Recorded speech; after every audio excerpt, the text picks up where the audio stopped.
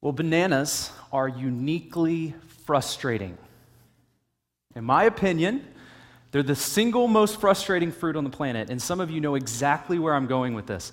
They have about, give or take, about 2.5 hours where they're in their optimal consumption stage, 2.5 to 15 maybe, where they're perfectly good to eat. Have you been there?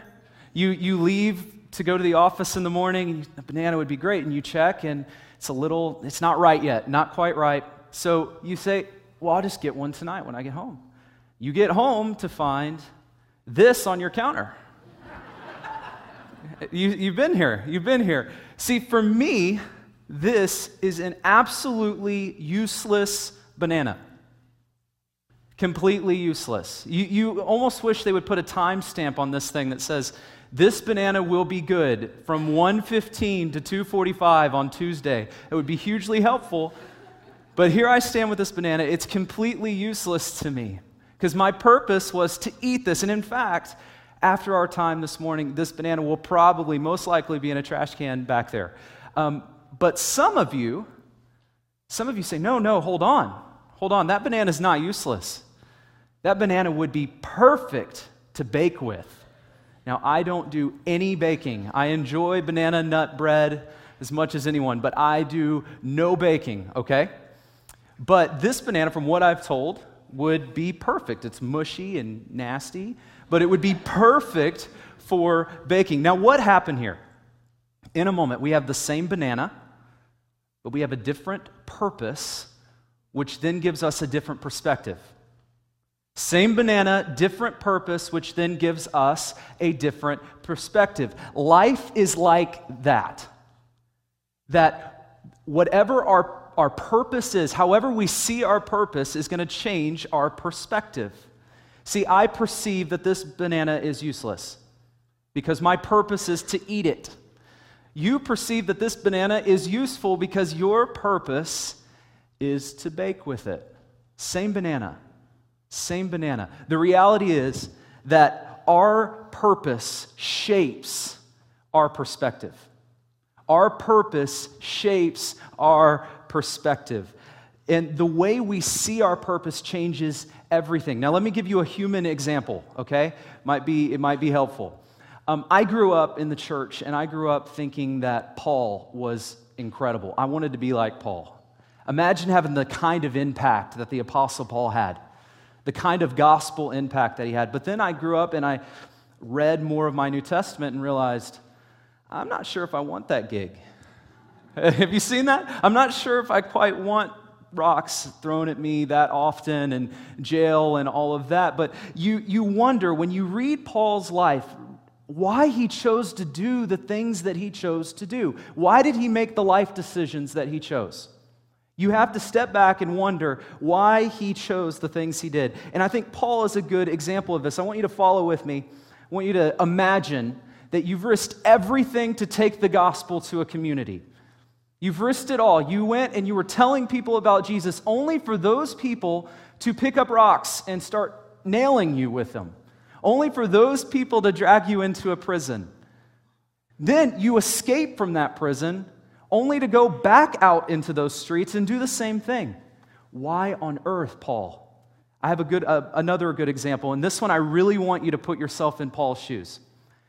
You were called by God to take Jesus to a place that is hostile. I want us to picture this morning maybe someplace in China or the Middle East or parts of India, Northern Africa, where they are especially hostile toward the gospel. God's called you to go. For Paul, this was Rome. So you say, you know what, God? I'm going. You get on a boat and you set sail for Rome, only to be shipwrecked for 3 months. How many of us, how quickly would we go, okay, seriously? Did I miss something here, God? Did I miss your calling? But it gets better. It gets better. As we find out, they float onto a shore. Like I think of the movie Castaway. He floats onto this shore and he thinks, you know what? It's okay.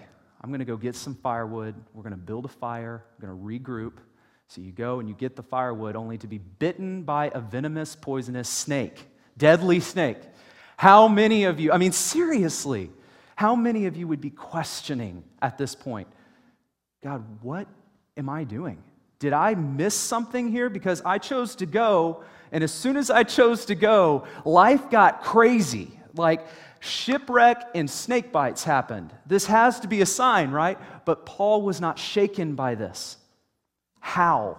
How was he not shaken by this? How was he not shaken to his core to stop what he's doing and to reevaluate?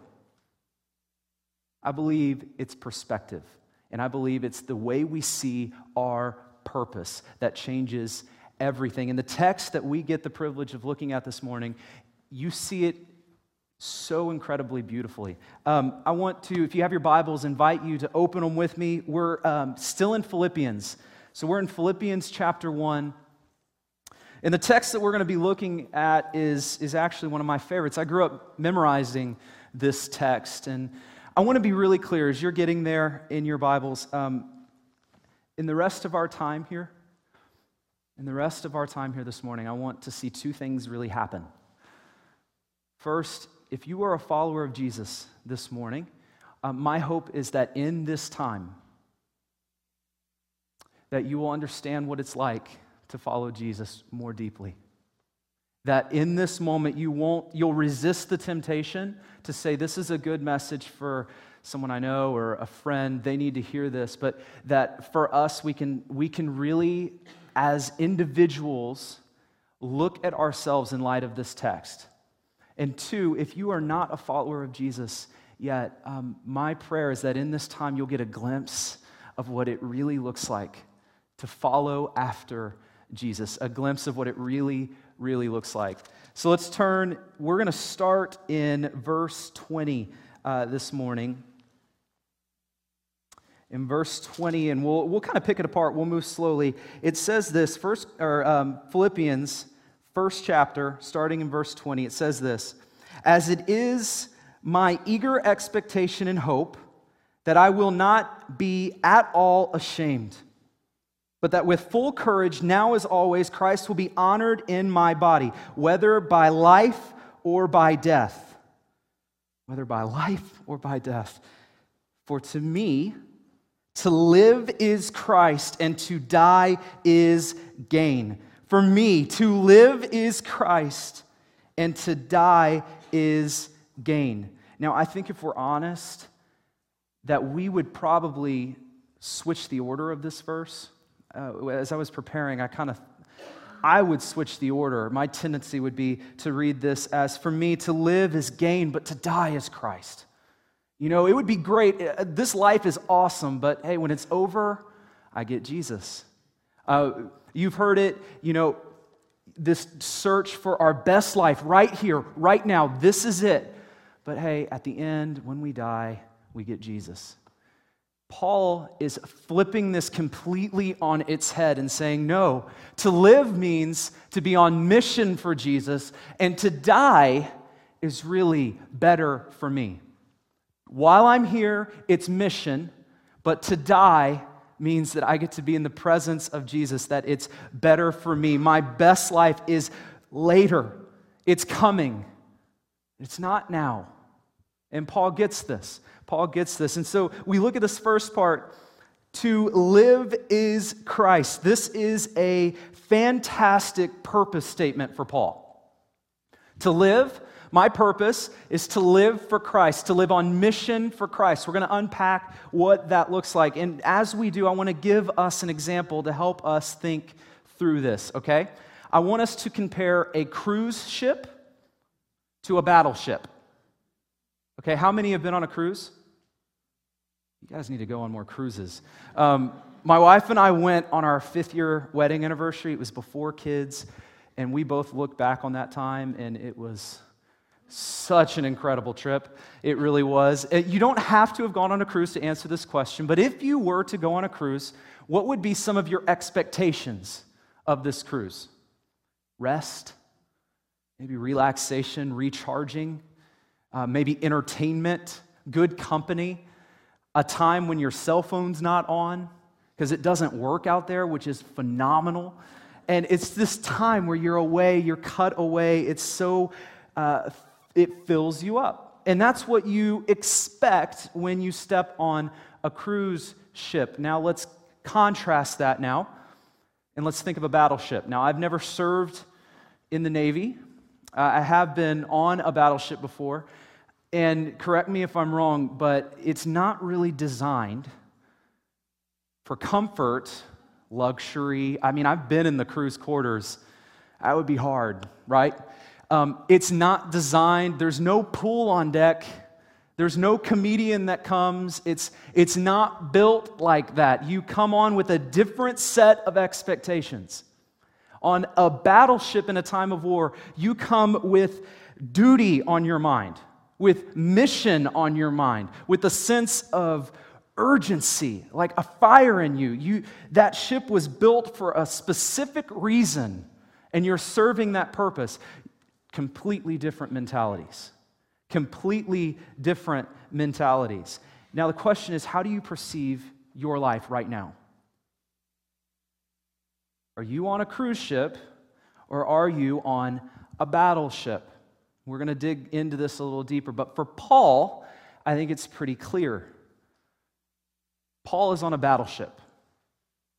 That's the reason he made the decisions he made.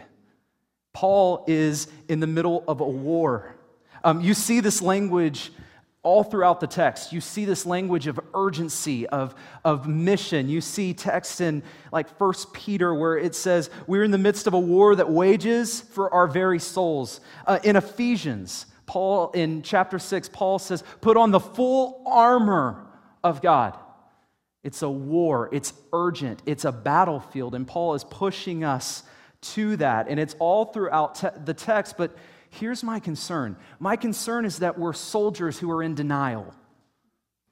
That we're soldiers who are going out with a vacation mindset, and all of those sounds of bombs going off in the background, we push those away. We say that's not really reality. But right now, what I want to focus on is how good I feel, where I'm going in my life, and I want to be happy. But we are missing the fact that bombs are going off all around us and that we're in the middle of a war. Picture with me that we're a group of people stepping onto a battleship. We're sailing out to war. And all we packed were flip-flops. We spend our entire time on the ship complaining about our bed and about the onboard entertainment and that there's no place for me to suntan. That's the reality. I feel like that's where so much of our church globally is. That we have a cruise ship mentality on a battleship. And I want us to consider for a moment what Paul is pushing us to think through. There's going to come a day when that cruise ship, as cheesy as it sounds, is a reality. That rest is here, that peace, that there's no more of this struggle, there's no more of this battle of sadness and sin. It's all done.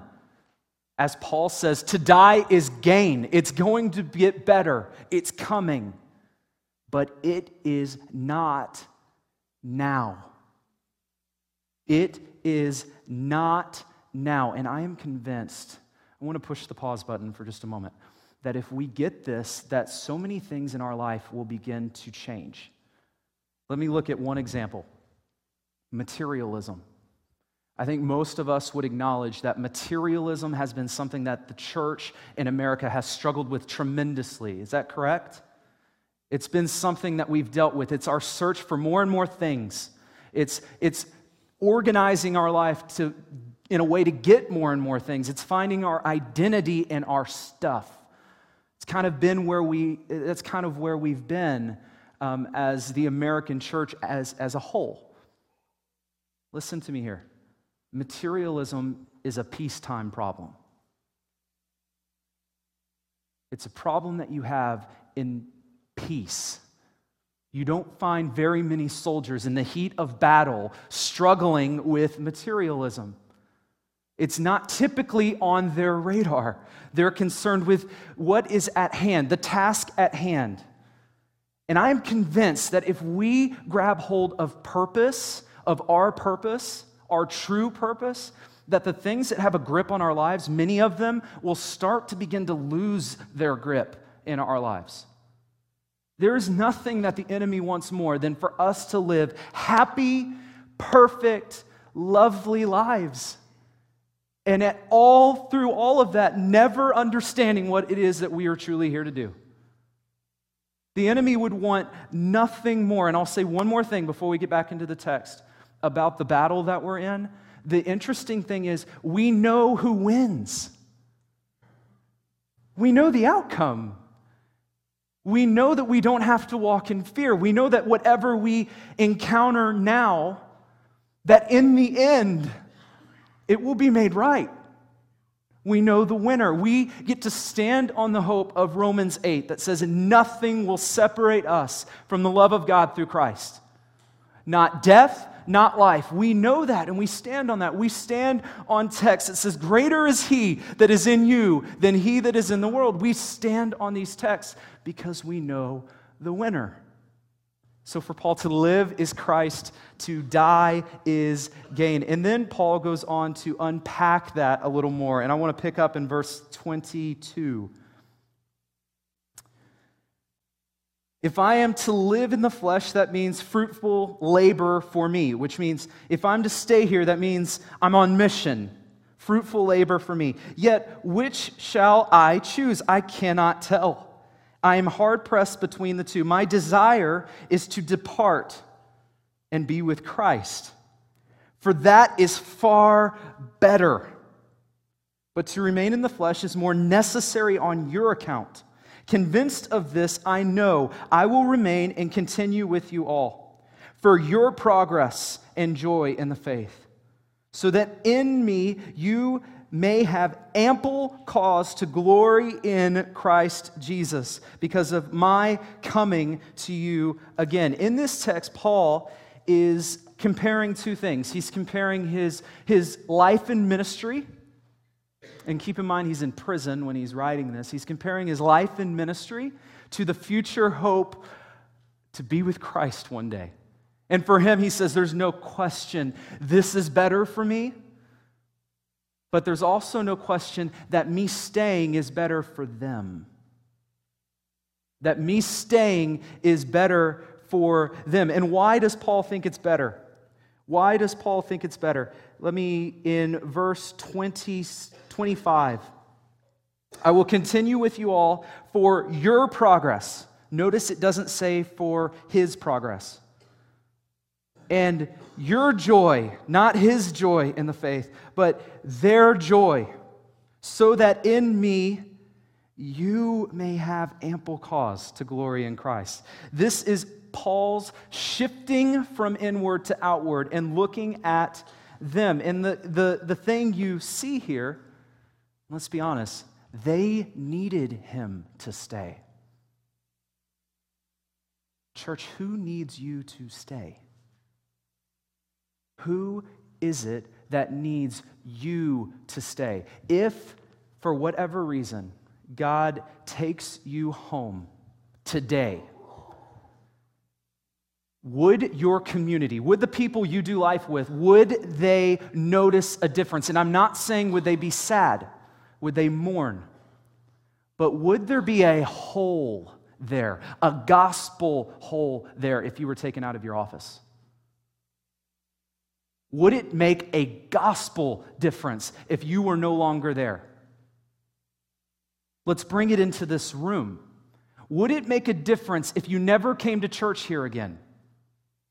Would the brothers and sisters in this room feel a gospel difference because you're not here?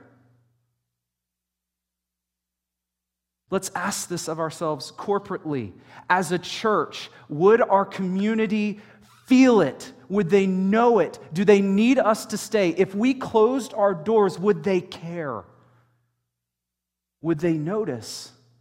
Who needs us to stay? Who needs you to stay? Paul looks at his life and he says, they need me to stay. So for their sake, although this is far better, for their sake, I'll stay. I will stay. And he knew that staying meant more beatings. He knew staying meant more rocks thrown at him. He knew staying meant more prisons. But for their sake, he will stay. For their sake, he will stay. So the question I think an honest person needs to ask ourselves is, if this is true, if our present reality is nothing compared to what's coming, why does God in love come as soon as we come to faith in him and pick us up and take us home? Why does God not just put an end to this and come as soon as we come to faith and come and pick us up and take us to be with Jesus, which is far better? Why? Why are we still here? The reality is, and I don't know why this is true, honestly, God is sovereign and he knows, but God has a mission to accomplish, and strangely enough, he's chosen you and me to accomplish it through. He has a mission, and this weird thing that now he expects to accomplish it through us. I've heard it said that you are the plan and there is no plan B. That you're the plan for your office and no one else is coming. You're the plan for your office. Now, would it be easier to just stay quiet and not bring this whole Jesus thing into a workplace? Yes, it would. It would be much easier and probably much safer. But you are the plan. Now, I'm not saying lose all wisdom and come and bring your Bible and hit people with it. I'm not saying that. But what I am saying is you can't use that excuse as a reason not to get into the mission. You are the plan. The plan for your neighborhood, you. The plan for your school, you. God's plan to make disciples is his disciples. Older men and women in this room, the plan for the younger generation is you. Would it be easier to withdraw? Yes. Would it be less frustrating? Yes. But you're the plan, and no one else is coming. There is no plan B. You are the plan. If we grabbed hold of this, imagine. Church, there's coming a time when there's a day of rest and it's going to be peaceful. But today is not that day. And for Paul, he realized that his work was not done. He realized he still had something to accomplish. And so, church, what do you still have to accomplish? What do you still have to accomplish? Because our perspective needs to shift from ourselves to others. It has to. You're the plan of God to bring the gospel to others. Now, I think you'll be able to attest to this, but the more we make our lives about us, the more miserable we become. The more we focus on our own happiness, the more unhappy we truly become. The more you place yourself at the center of your life, the less fulfillment you have, the less satisfaction you have. It's this weird phenomenon that takes place. And the reality is that it's because we're not operating in our purpose when we do that. I'll bring the banana back to it. It's like this banana, okay? It's like this banana. The purpose of this banana is to bake with it. Just like the purpose of our lives is to bring the gospel to others. Okay? To bring the gospel to others. The moment we continually make this life about us, about our fulfillment, about our happiness, about our progress, we continually miss the purpose. And it is like eating nasty brown bananas and not realizing there's something more. Is there any wonder why there's no satisfaction in that? Is there any wonder why there's no fulfillment in that? This is gross. Stop eating it. And I feel that's the wake-up call for us, that we need to stop and realize that we're missing our purpose, and that if we were to grab hold of our purpose, that our perspective of our life would totally, completely change. And I want to finish this morning with something very, very practical. I want to give us something that, as we leave, we can take out and put into place immediately. I want to give us 3 things, okay? The first one is a question. I want you to answer this. It says, who are the people who need you to stay? Who are the people that need you to stay? Name them. Ladies, name them, put them in your purse. Men, if you have a Bible, put it in your Bible. Put it in your wallet. Name them and keep them.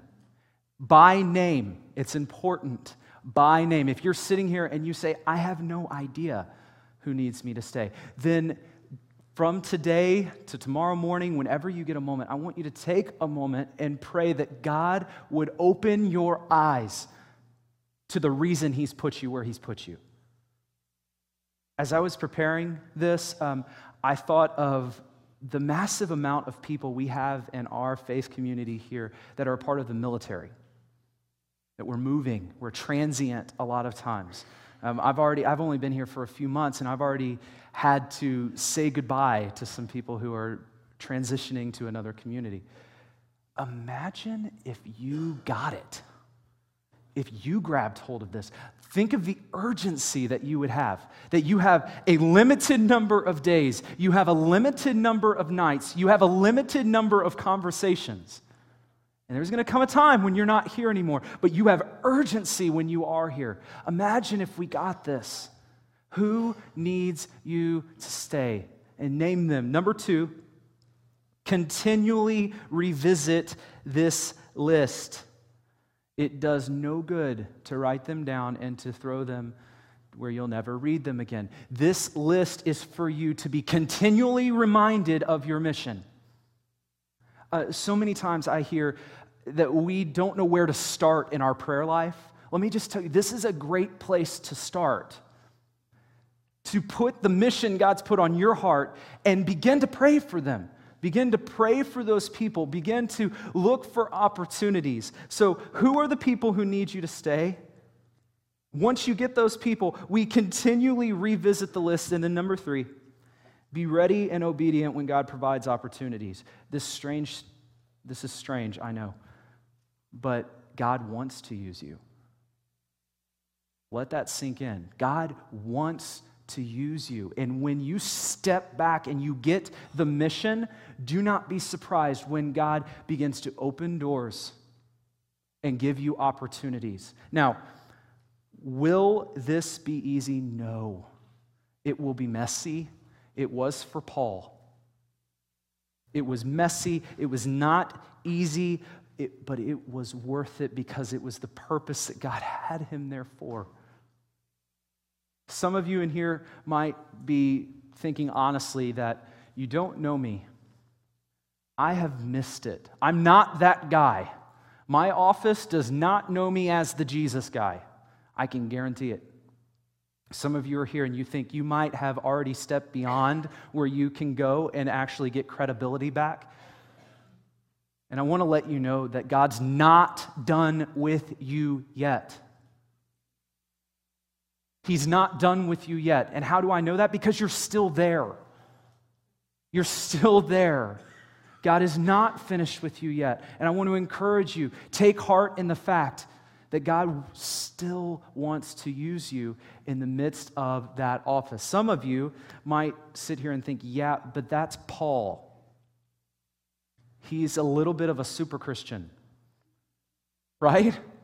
Jesus straight up appeared to him and blinded the dude. Slapped him around a little bit and said, go do this. I mean, my conversion moment was not like that. So some of you might be here and say, you know what, if God did that, I'm all over it. I'll be shipwrecked because Jesus straight up appeared to me and blinded me. I'll go. But I want to draw your attention, and this is in closing. Jesus, before he ascended, was standing in front of a group of average Christians. Average Christians. It was to the church globally. It was to all his followers. And before he left, he gave an interesting mission statement. Go, therefore, and make disciples. There was no stipulation to this that you have to be a super Christian. In fact, they don't exist. It was just as hard for Paul as it will be for you. Go, therefore, make disciples. To live is Christ. To die is gain. Would you pray with me?